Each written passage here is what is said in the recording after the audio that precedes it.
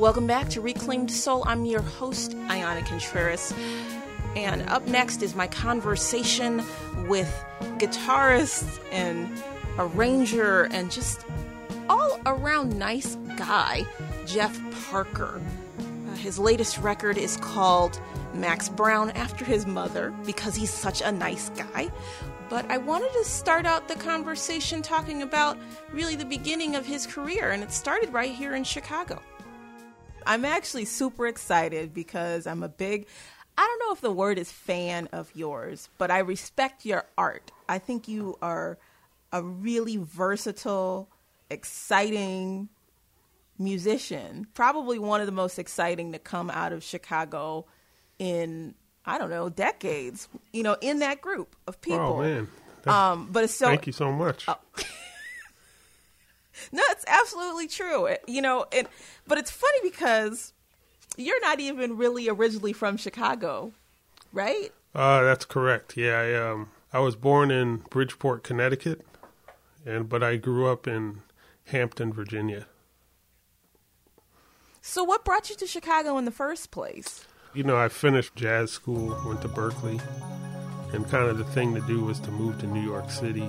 I don't know. I mean, I was in my early 20s and kind of didn't really know what I wanted to do. I mean, I had more ideas about things that I didn't want to do. And I kind of felt like I wasn't ready to move to New York City. So I got offered a job at Tower Records. They were opening a store in Chicago. I moved to Chicago, you know. It was in 1991. It was, you know, supposed to be temporary. I mean, I didn't think I'd be there more than a couple years, but just kind of got vacuumed up into the scene and ended up staying. And that's almost an understatement because it seems as though you became ultimately a staple in the scene. And when I say the scene, it's kind of funny because you're kind of simultaneously a staple in multiple little sub-scenes within the larger Chicago music scene. And it's interesting, that's not really a question, it's more like a statement, but it's interesting for me because some of these scenes, they almost don't seem connected except by you. Does that make sense? Like you're the connective tissue. Oh, wow. I mean, I really did move to the city kind of blindly. I mean, I kind of barely knew what the AACM was. You know, I didn't really know any Chicago music.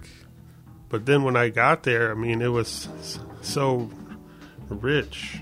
Like, there was so much contemporary musical tradition in Chicago, you know, from the origins of jazz, electronic music, and house music.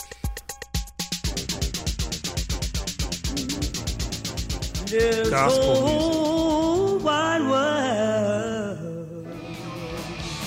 Punk rock. I'm living this wide world alone. Creative music. Everything was there, and it was really exciting. Met so many people, and everybody was like so passionate about what they were doing. That would make me interested in different things. Yeah, and I think that's interesting because you mentioned all these different genres, for lack of a better term, and all of them really are folded into your work. And even specifically this new album, this Max Brown album, I feel like every single thing you mentioned is in this album. Do you know what I mean? Yeah.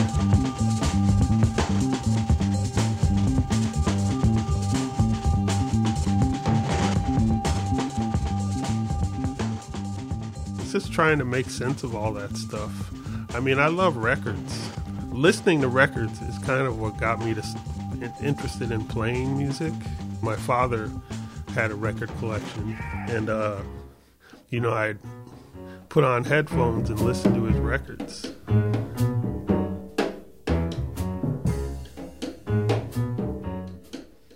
Just the whole experience.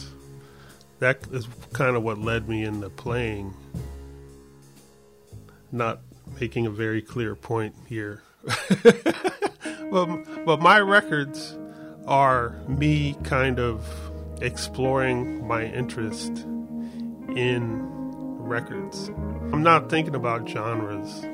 I'm more thinking about where the record will function for someone who chooses to listen to it.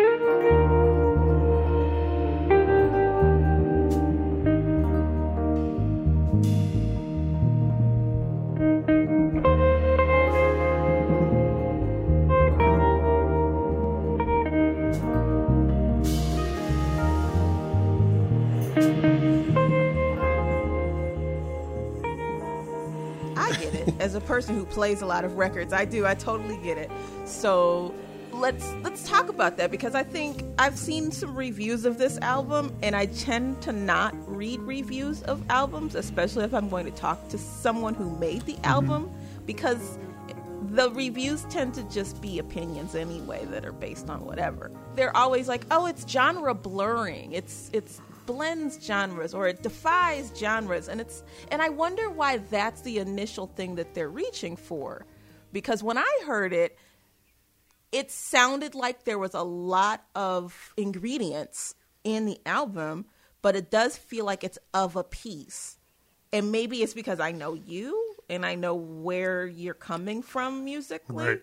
And so it makes perfect sense to me. It sounds very sensible. Oh, thanks. But then I'm also thinking about what you just said in terms of you're making it almost listener focused and thinking about how a listener might engage with this album. I know you made this album a minute ago, like you didn't just make it, but it still feels like something that people really need right now. It's a very thoughtful record. It makes you sit and ponder, if that makes sense. It stands up to repeated listening. I've really gotten a lot out of it. How do you imagine listeners interfacing with it, especially like right now? I hope that people can kind of find their way with it, you know.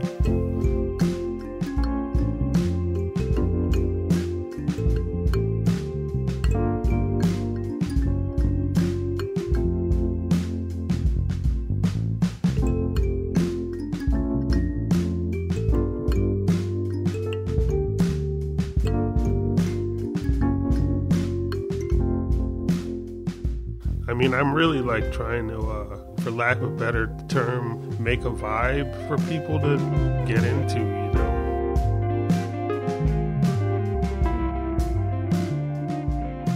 I mean, I listen to music all the time, not in the kind of Pauline Oliveros, like deep listening way where you kind of like sit down in front of speakers and like engage with it in that way. But I have music on in my house, especially now, kind of all the time.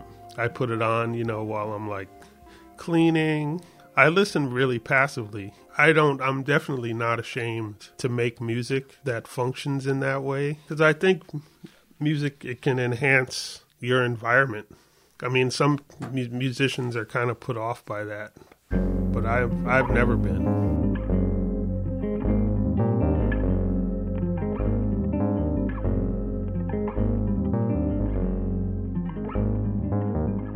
The thing is, I want people to kind of find their way into my musical space. Like, I try and invite people into it, you know.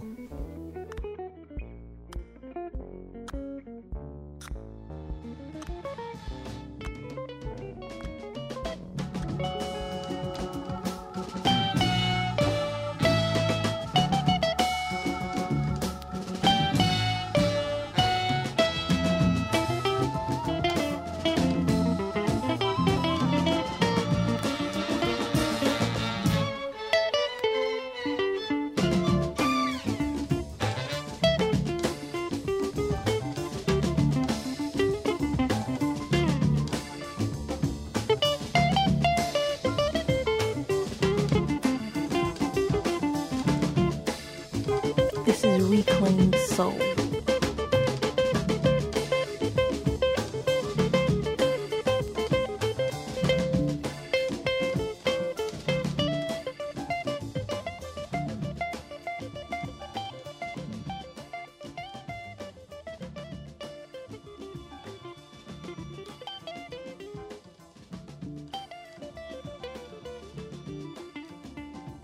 who really made a name for himself right here in Chicago in groups like Tortoise and as a member of the free jazz group, the AACM.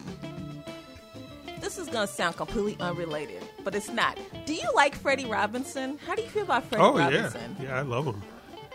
Yeah, I just got, I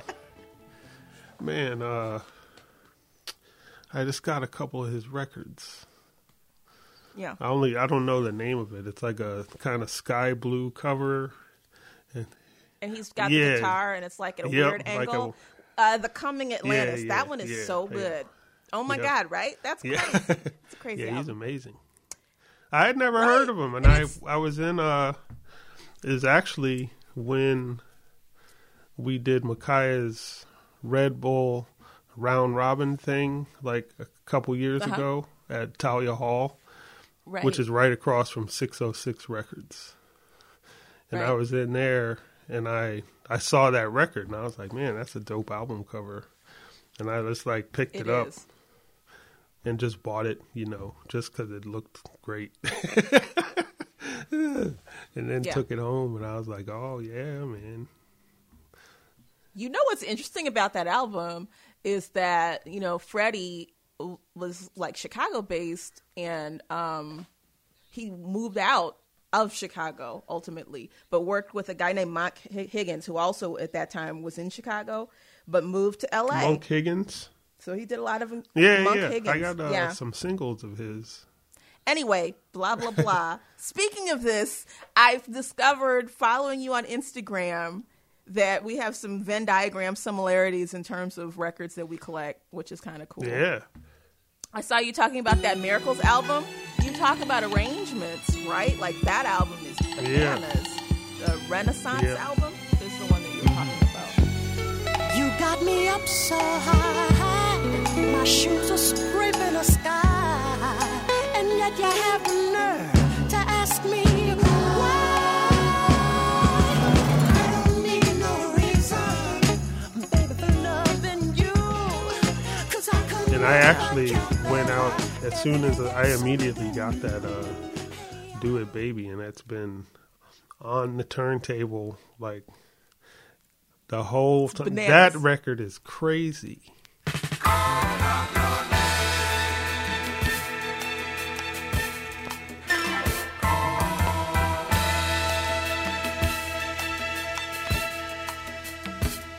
I gave my love to you yesterday. Super crazy. Right, you were talking about Renaissance, which has all these, beautiful songs on it. I think I Love You Secretly is probably my favorite.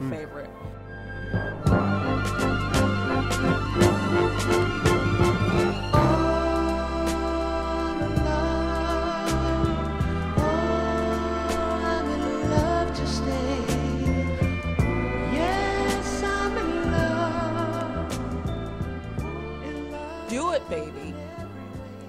I got that record. Okay, so I went to college at Western Illinois, and they had a record store, and they were getting rid of all their vinyl, and they were selling all their vinyl for 50 cents a piece. Wow. That was bad news. Right, exactly. So I bought like everything I could for like $200, and I'm like walking home. Oh, man. Wow. Holding all these records. Somebody finally gave me a ride, but it was like insane amount of records like that I was kind of kicking down the street. Wow. But that was one of them. Yeah. I had known that single. Can't nobody groove me, can't nobody move me like you do. Girl, you do me up now when I'm getting down with you. Do it, yeah. But the rest of it, that arranger, Freddie Perrin. Outrageous. Oh, man, incredible.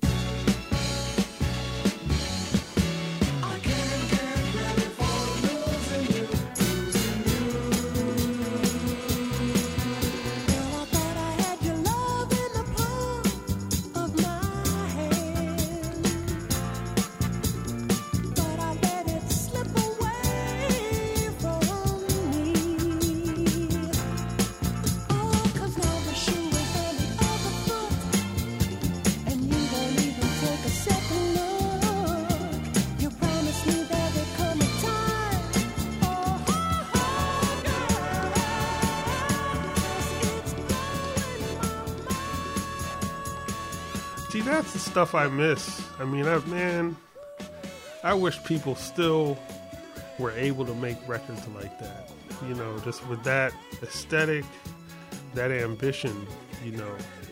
I mean, just some of the instrumentation on that. It's like flutes and oboes, like blended with like monophonic synthesizers and, you know, clavinets and acoustic piano, electric piano, strings, and then like, you know, 5-piece vocal group, like, and everything just like so beautiful and blending together. And like, I mean, they're really expensive to make, you know. That's what I always say. I'm always like, that sounds really expensive. I mean, that's why people don't make records like that now. I mean, that's kind of that's the bottom line. But and the irony is now you have unlimited tracks. Yeah. You know, back then you were lucky if you had 24 tracks to work with to fit all that in. You know. Yeah. Me and Paul Bryan, we're just that's my co-conspirator on this album. Yeah, he mixed it, the whole thing. And he's like my, you know, we work together on a lot of projects. But I hipped him that I was like, you got to hear this record, man. And he went and listened, and we like kind of both geeked out over everything about it. And that was one thing that he mentioned, you know, he was like, they only had 24 tracks, man.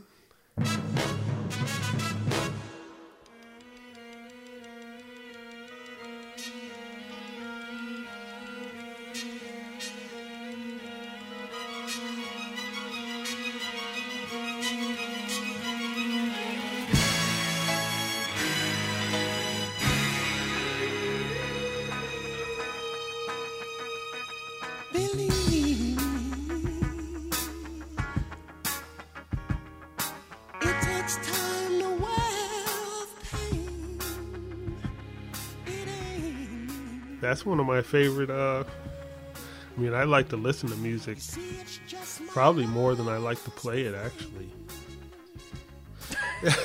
And the records I make, I'm just trying to make music that I want to listen to, you know. It's like if I would had, you know, what's a record that I want to hear, you know, and I try and make it. Everyone moves like they've someplace to go. Build a nest and watch the world go by slow. A wise one told me they were disconsolate. There are no trapdoors if you believe in fate.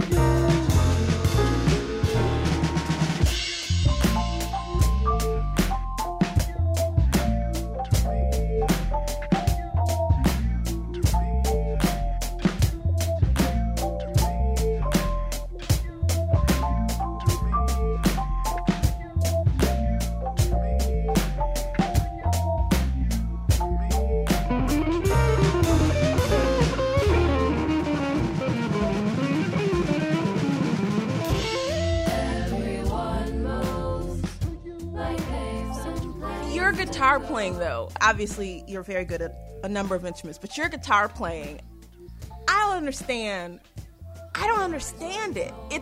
It boggles me how good you are, and that sounds silly, but you are able to put so much feeling into what you're playing.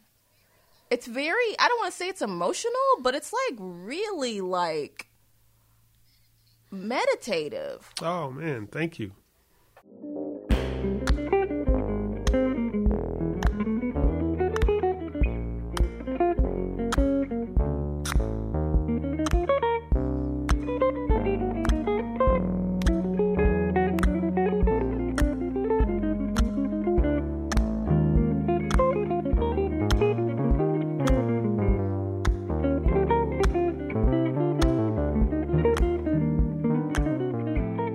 I've been playing a long time. I mean, I started guitar when I was 9. So I've been playing, 43 years?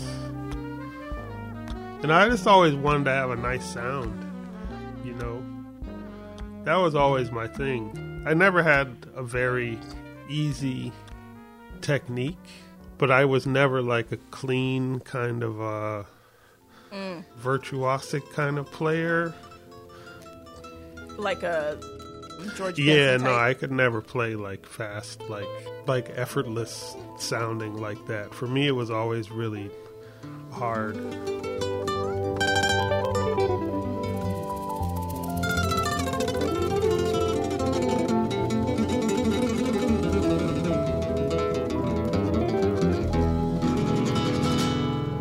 I kind of struggled with thinking that that's how I was supposed to play and kind of not being able to do it and always being frustrated.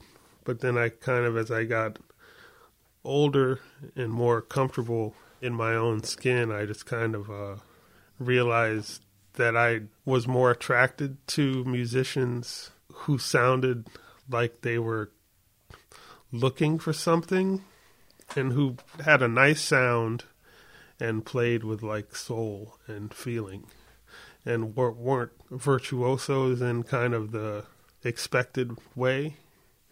You know, and I love blues, you know. I mean, I love the blues. Yeah. So I just try and get some of that feeling in whatever I'm doing.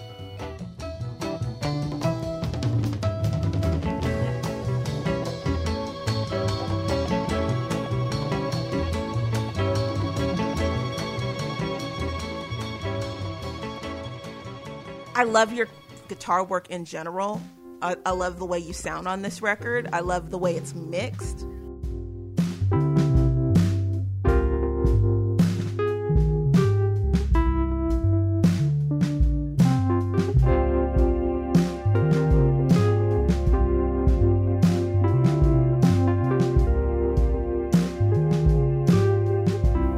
It's got enough of that feel. You know how sometimes new records sound a little too clean?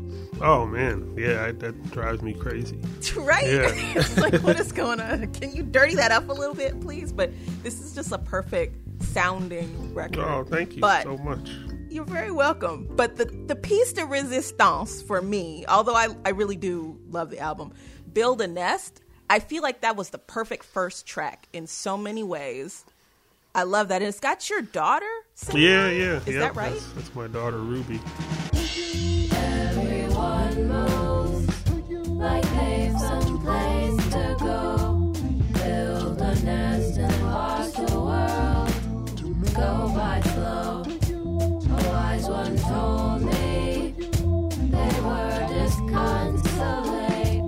There are no trapdoors if you believe in fate.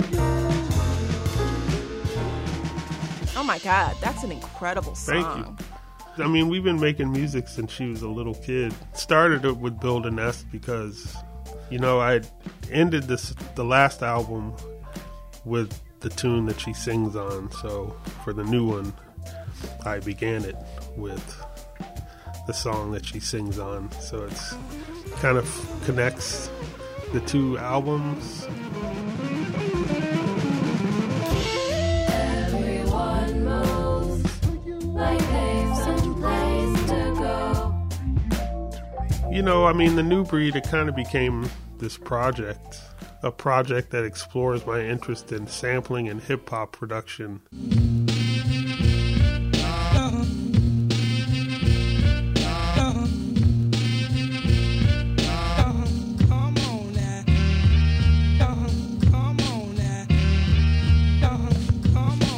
And kind of trying to mix it with like a arranger's ear toward the whole thing. I mean, I felt like I had to make a follow-up to the New Breed, so I used pretty much almost all the same people and added a few new people, and I kind of used the same technique, whereas the New Breed, it was more about me kind of mixing all of that stuff with more improvising. It's a pretty conceptual album, I would say. Like, I kind of put some parameters on what I would let myself do, and thankfully it came out pretty well.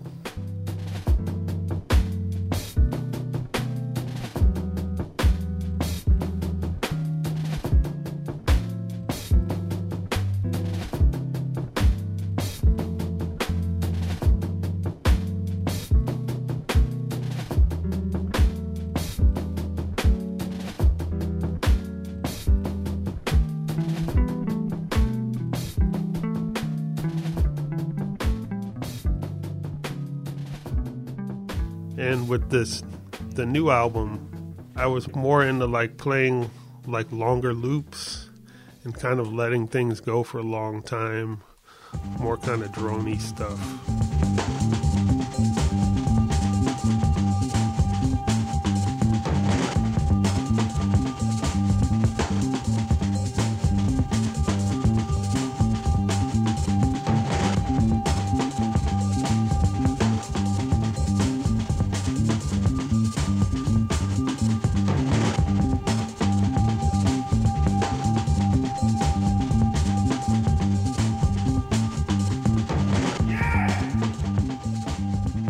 That's just a little bit of my conversation with Jeff Parker. Here's a little bit more music from his latest release called Sweet for Max Brown, released on International Anthem Records.